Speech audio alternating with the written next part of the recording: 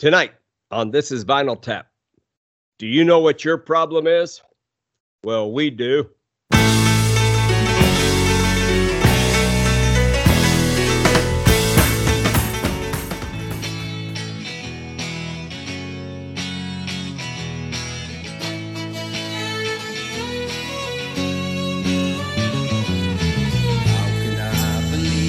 Everything in this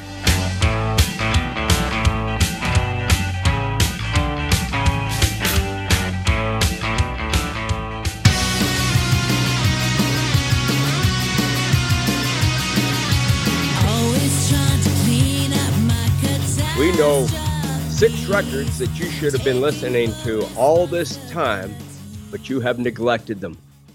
We'll help you see the error of your ways and fill your life with joy once you discover these albums. This is Vinyl Tap.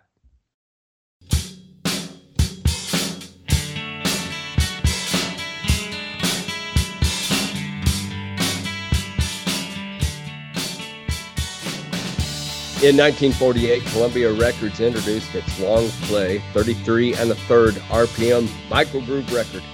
The next year, RCA Victor introduced the 7-inch, 45 RPM record. This was the beginning of the conflict between a full album and a stack of hits. Downloadable music has only increased the temptation to stay in the shallow end with the hits. This is Vinyl Tap makes the case for taking a deep dive into the satisfaction of listening to the whole album. Tonight, we're going to share with you some picks of our own. We call these neglected favorites, great albums that for some reason never sold the number of albums they should have. So get your pad and pencil because you're going to want to write these down so you can order them immediately or at least listen to them online. But make sure you listen to the whole album. Tony, you're up first. What do you have for us? I think the first thing I'll talk about is an album that was released 17 years after the last album from this band was released, and that's God Bless the Go-Go's by the Go-Go's.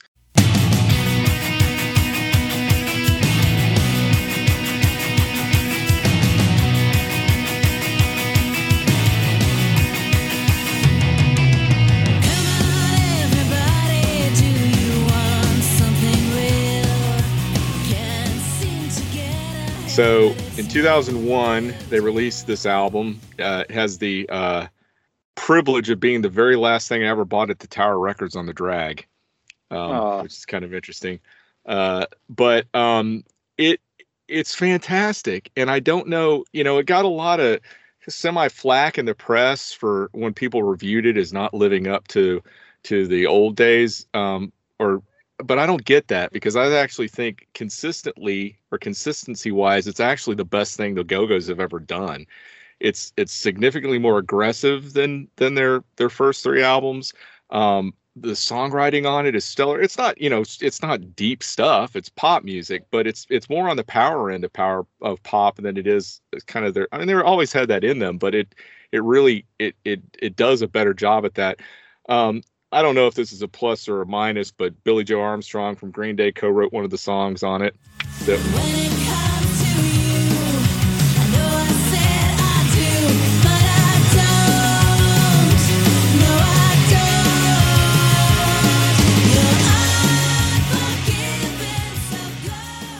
Was released as a single. It's a great song. This was a huge band in the 80s. A lot of people, if you were to ask, especially, my wife and her friends, if you were to ask them what their soundtrack of the 80s was, this band would be part of it. For them to put something this good out 17 years after their last album was just really, I think, a remarkable thing. There's not a stinker on this album at all, I don't think. And it starts off strong from La La Land, is going all the way through. I think it's fantastic, and I think you're doing yourself a disservice if you don't run out immediately and buy it. Tony, got a number of questions for you on this. Number one, I think everybody admires you for coming out and taking a stand for a band like the Go-Go's. Obviously, not caring what other people think, and I think everybody admires that. I proudly wear my Go-Go's fandom.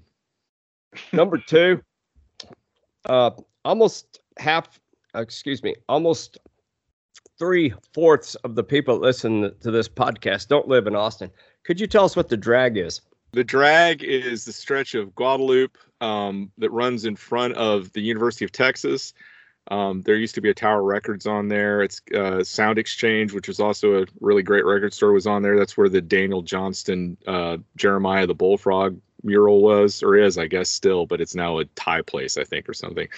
But it was at one point, a bunch of little kind of odd little local places, and then slowly became, taken over by more and more chain places. The Hole in the Wall, great little music venues on the drag. But it was just this little stretch of Guadalupe in Austin, north of the Capitol, across the street from the far west side of the UT campus. Yep. It was a wonderful place when we were growing up. I can remember seeing all the Armadillo World headquarters handbills, and the 13th floor elevators had stuff all over that. And now it's completely turned into corporate America, and no one cares about it anymore. It also had the greatest T-shirt store I've ever seen in my life. And what was it? All the Ritz, I think was the name of the place. I told you about my best friend's dad who had all the records. Well, the reason he had all those records is he had a table on the drag where he was selling and buying used records. And every Saturday he'd set his table up, and his wife would sell jewelry, and they'd give me and my buddy $5 to run up and down the drag all Saturday. My buddy would go play pinball and win about 30 games and sell them to some college student, and we could go go eat lunch. It was pretty fun.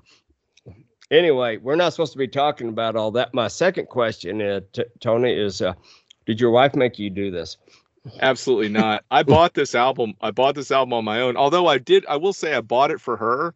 My oldest daughter at the time was getting into music, and she naturally, I brainwashed her into liking a bunch of stuff, Beatles, Ramones, stuff like that. But as she started getting a little older, she started gravitating towards women singers and women bands. And so Blondie was a huge Blondie fan, and she loved the Go-Go's. And this album came out right at that time where she was trying to get into it. So I bought it for both of them, and then never gave it to either one of them because I loved it so much. Well, that's good. I'm glad we finally have talked about a woman band here. I've been complaining behind the scenes with these two guys that we've been ignoring women, but they wouldn't have any of it. There's a sort of Beatles, Rolling Stones debate between the Bangles and the Go-Go's, and I've always been firmly ensconced in the Go-Go's camp. They didn't need Prince to write them any hit songs. They could do it on their own. So they were a very self-contained band. They did not have many outside players. If you hear those first albums of theirs, that's all them. Almost everything that's played is them.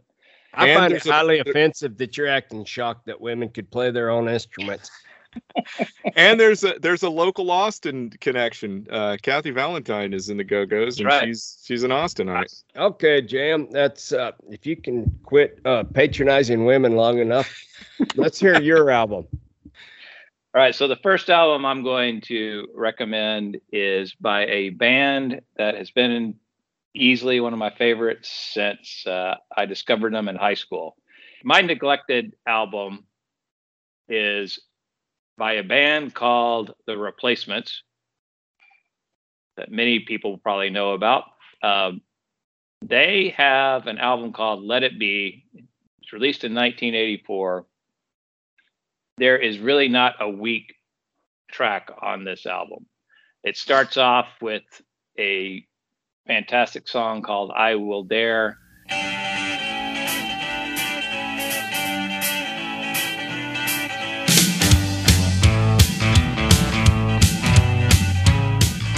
It goes into just some screaming sort of punk stuff. The playing is sloppy, but still first rate. There's songs about just unusual things, like one of the band members, Tommy Stinson, got his tonsils out. So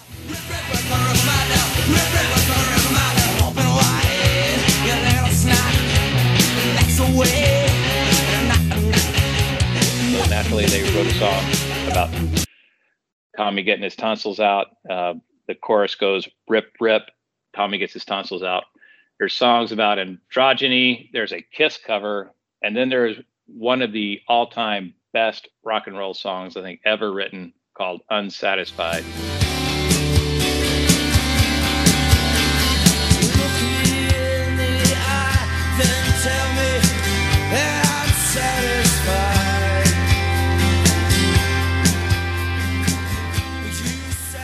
Angst at its greatest. There is no better song title for the music that is and the lyrics that are being poured forth in this song.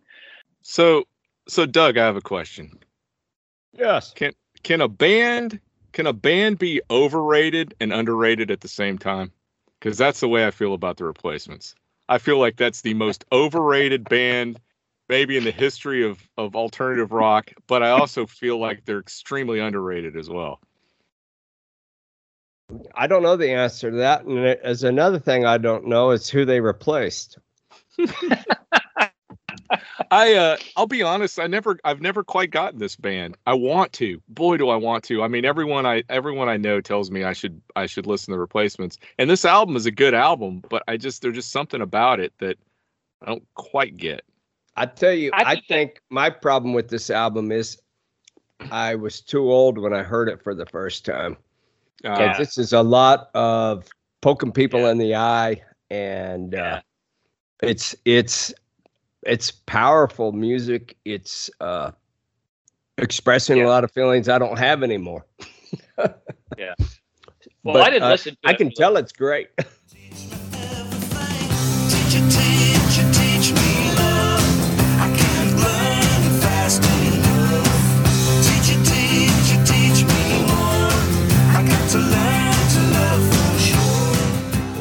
This is Rockpile, which is actually Nick Lowell and Dave Edmunds. And this album came out in 1980. I guess I was a sophomore in high school, and the local radio station played it relentlessly, and it played a bunch of the tunes on there. This is an album full of pop tunes, and there's originals and there's covers, and all the covers are just done in a great fashion. And I had let this one sit too long, and getting ready for this podcast, I listened to it again and again and again, and I thought, what an idiot, man. This is fun music.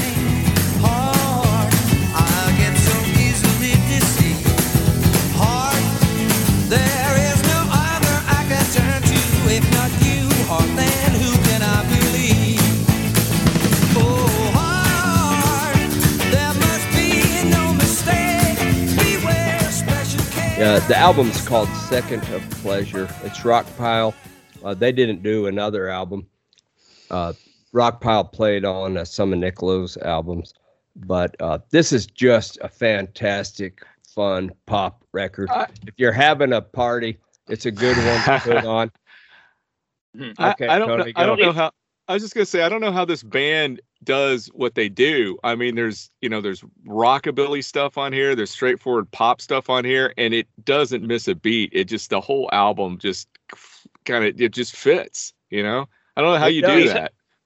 And it's kind of like what we were talking about with the Replacements, where this kind of thing that the Replacements do, I would have dug that a lot more in my teenage college years than I would Rockpile. But now that I'm an old fart, I want to hear this nice, fun music, and it really is.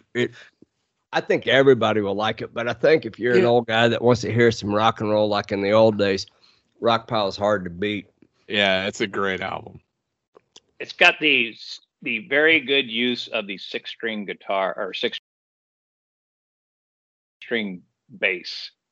Yeah, Dave Edmunds he's a master of the 6-string bass. Well, he's a great producer. Nick Lowell's produced some great records. Elvis Costello's records.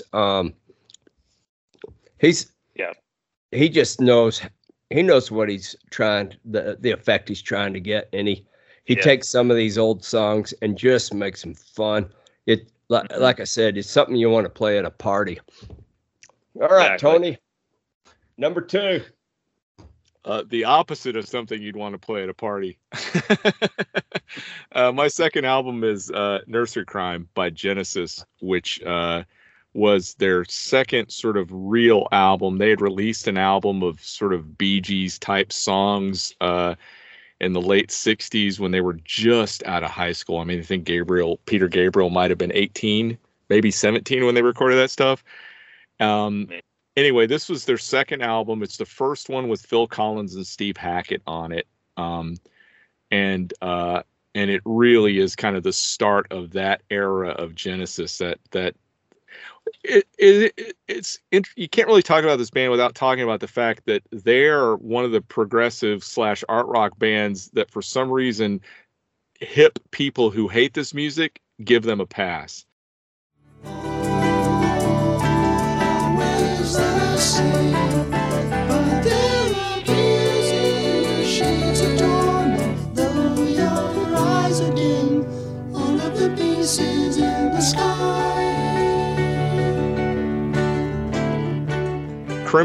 King Crimson's another one of those bands that people who hate progressive rock give a pass to, and a lot of people do the same thing for Gentle Giant. I don't know why, but this album was the beginning of that era, and it's fantastic. It's really prog at its finest. It's orchestral. It's there's some songs on it that are beautiful. I mean, we haven't said this episode yet, but there's some songs that make me almost want to cry on them. That's JM's territory you're intruding on. I know.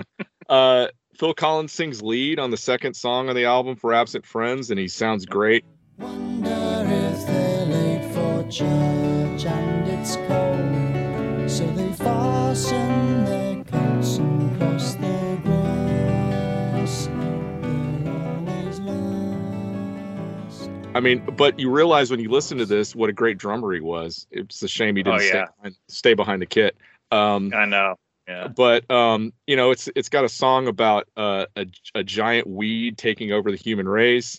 It's got a song about a humorous song, oddly enough, about a guy contemplating jumping off of a building called Harold the Barrel. And then the best, the cream of the crop is the Musical Box, which is essentially a 10-minute song about the ghost of a young kid returning as a ghost of an old man trying to seduce the woman who knocked his head off during a croquet game.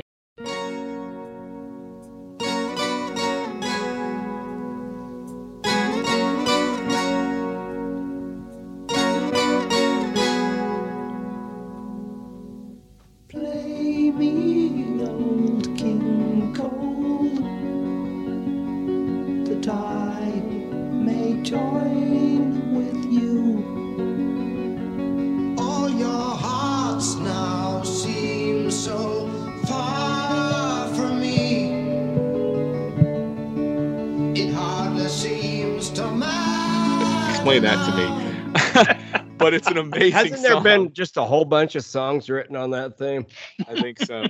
But Steve Hackett's playing on it is incredible. He's got this tone on his guitar that I don't know how he does it. It's crunchy and it sounds unlike anything else on there. This band really kind of spreading their wings and find themselves. It's not as well known or well received as The Lamb Lies Down on Broadway or Selling You by the Pound. But if you really want to know where that kind of era of Genesis started, this is the place to hit. And if you don't like prog, don't give up on this album, because this is, like I said, this is the kind of the one type of sound that people who don't typically like that busyness can get into this band. Yeah. In particular, this era. I think the thing that I like about this, which drives me crazy about most prog rock, is there's no jarring moments like, hey, we're going to have this moment of incredible arpeggios and we're going to change the time signature just because we can. Nothing like that on this album. The other thing I really like about this album, you mentioned the Musical Box, which is a fine song. I'm a sucker for 12-string electric guitars, Yeah. and they are all over that song. And it's just, and Steve Hackett is I think Mike Rutherford actually plays some of it too. And He does. oddly enough, yeah, Tony Banks, the keyboardist, actually plays some. They do. So, you know, it's funny. Do you guys remember a band called GTR in the 80s? I do, yeah. Steve Yeah, I Hackett, hated and him. Steve Howe. Yeah. And, I think Steve Howe took over that a little too much. Well, my point is, I think, you know, it's unfortunate that Steve Hackett had to be in that. I think he's a really underrated guy, and I think he doesn't get his due. But he brought so much depth to this band when he joined it, and I'm curious to see what Doug thinks about this album. I hate this kind of music, and I like this album a lot. So I liked it because it was playing with my brain while I was listening to it, and it was kind of itching a spot in my brain. But it reminded me with my trouble with Genesis that this is something that's kind of personal, and it also something that's driven me crazy for years. Is I love Peter Gabriel's voice. It's one of my favorite voices in all of rock and roll. And I don't like Phil Collins' voice at all. I don't even like looking at Phil Collins. Yeah. But here's my confession. Sometimes when I'm listening to Genesis, I can't tell who's singing. And that really bothers me. Well, you know what's funny about that, Doug? When Gabriel left after Lamb Lies Down on Broadway, they auditioned singer after singer after singer. I don't know why they didn't just turn around and point to the guy at the drums, because he'd been singing songs with them forever, and he sounds enough like Peter Gabriel. He's nowhere near as good, like Peter Gabriel, but yeah, it's kind of funny. How can I love Peter Gabriel's voice and not like? I know, I'm the same way. I think it's because of who Phil Collins is.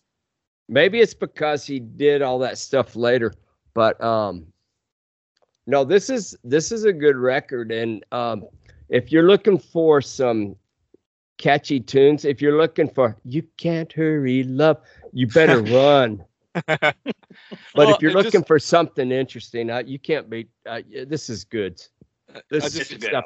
And it makes me want to go deeper into Genesis than I've ever wanted to before. Yeah, it's not as good as the Lion Lies Down on Broadway. Yeah, Lamb Lies Down on Broadway. Yeah, I think the musical box is probably as good as anything on that. I'll give you that. I will give you that. That's fine song. I will say this about something JM said that I think probably hits the nail on why people like this band who don't like this music, is their instrumentation isn't for the purpose of being it's not complicated for the purpose of being complicated.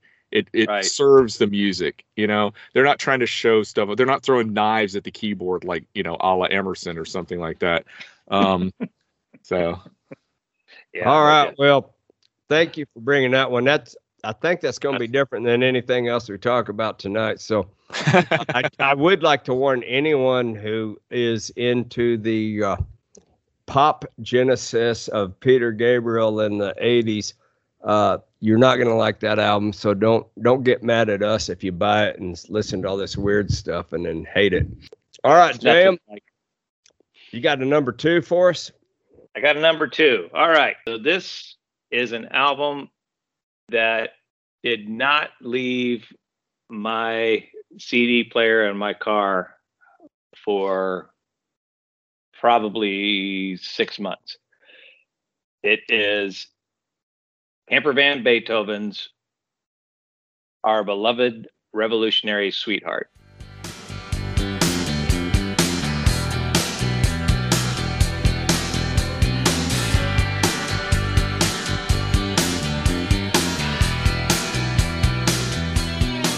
It is one of the most sonically interesting albums I've ever heard. I was blown away by it, not just by the songs, but just by the instrumentation. They do a great job of keeping the same feel going through every song, even though the songs are totally different. They do a cover of Oh Death.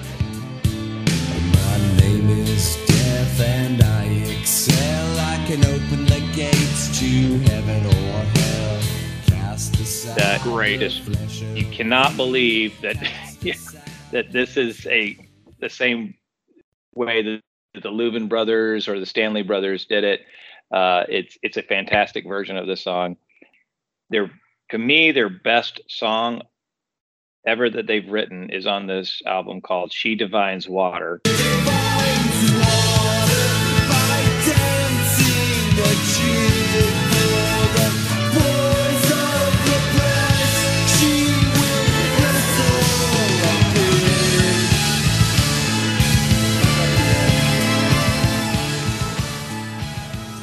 It is another very complex song. It changes time signatures. It's just and it still sounds very poppy. And it's got violins, it's got mandolins, it's got calliope sounding keyboards, it's got the monster bass playing, and the drums are incredible. And the guitar part, the guitar player is a guy by the name of Greg Leischer.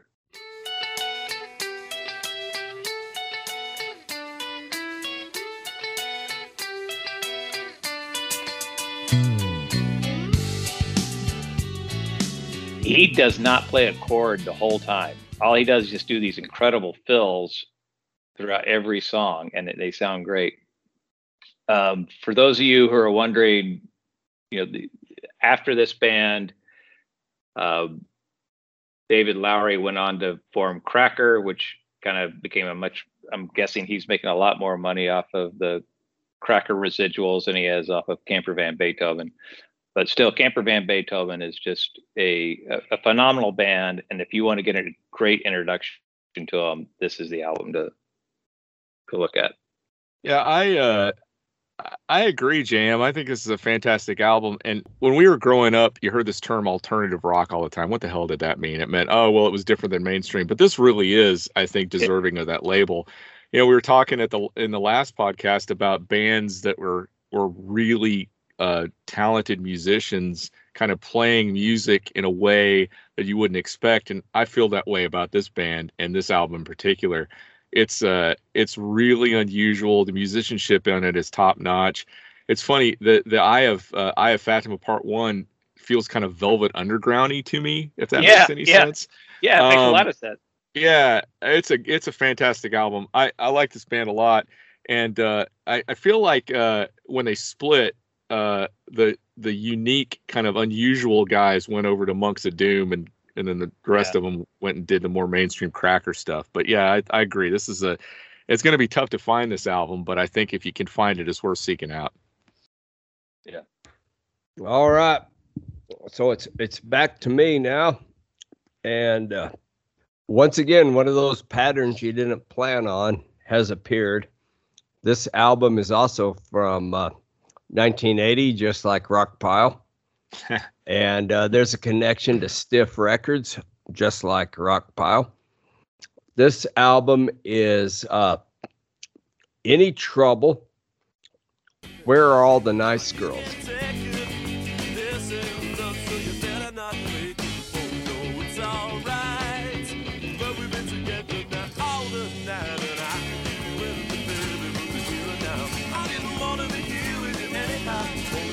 And if you like Joe Jackson or Elvis Costello, I think it's hard to believe you wouldn't like this album. I think this band could have been Elvis Costello if the job of Elvis Costello was not already occupied by Elvis Costello. It's very similar. It's more poppy. It's not as dark. This album has a song on it called Second Choice. Yep. And in my mind, it is the most obvious hit in the world that never became a hit.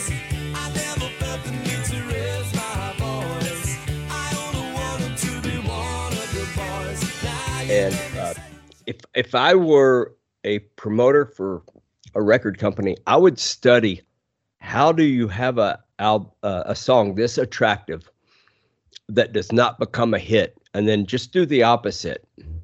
Mm-hmm. There's a lot of, this whole album's filled with a lot of energy, and a lot of good songs.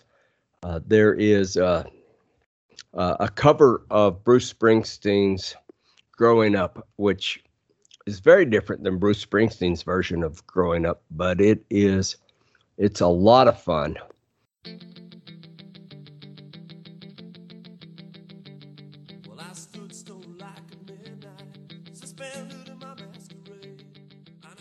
And I think my favorite song on this album is Playing Bogart, which is a very energetic song.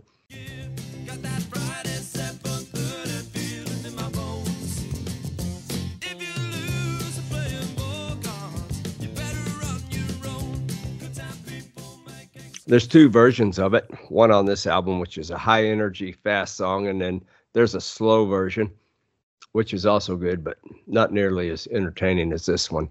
The fact that Any Trouble just disappeared into obscurity is inexplicable to me. I don't think anybody could listen to this record and not enjoy it. So I have a question about this album, and it's a great album, but why in the world does it seem that any band that came out at this time period that was remotely similar to Elvis Costello got just ripped apart in the press? I don't understand that. Why is that a bad thing? I might blame Ira Robbins from the Trouser Press. He seems to be the biggest culprit of saying that if you sound like Elvis Costello, you don't deserve any accolades. But I don't get that. This album's fantastic. It should have been huge. Do you guys know why it's such a bad thing to sound like, great Elvis Costello music? I don't understand that. And it seems to be that if any band that came out that was and I don't want to say the word derivative because I don't think they are derivative, but that was, remotely similar to Elvis Costello, the music press for some reason hated them, and I don't get that. Yeah, most of that music writing's about proving how sophisticated you are rather than really evaluating music.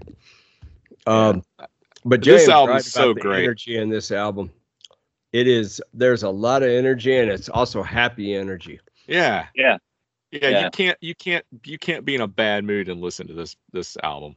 I agree. You come out if you're in a bad mood, you're going to come out in a good mood, and you're going to come out. If you ever wanted to do a 7-minute mile, you're going to hit a 7-minute mile. Jeez. Well, that day's behind me. You could play this album 5 times at once, and I won't get to 7 minutes. All right, so that's 6 albums for you to check out between now and the new year. That's it for tonight's show. Next week, we're going to be considering a classic album again by one of the more underrated bands from the 60s, the Zombies, and their classic album, Odyssey and Oracle. Remember, we're on Facebook. Please leave a comment there. Look us up on Spotify or your favorite podcast platform. We're also on Twitter. This is Vinyl Tap at Tapping Vinyl. We have an email address, tappingvinyl@gmail.com. Again, leave us a note. Tell us what albums you'd like for us to take a look at. Or you can email us at tappingvinyl@gmail.com. Leave us a note. Tell us what albums you'd like for us to take a look at. So for our host, Doug Cooper, our co-host, Tony Slagle, and me, your humble producer, Jonathan Rowe, this is Vinyl Tap, where all the podcasts go to 11. And reminding you that if sugar was as sweet as you, honey, sugar just would not be bought.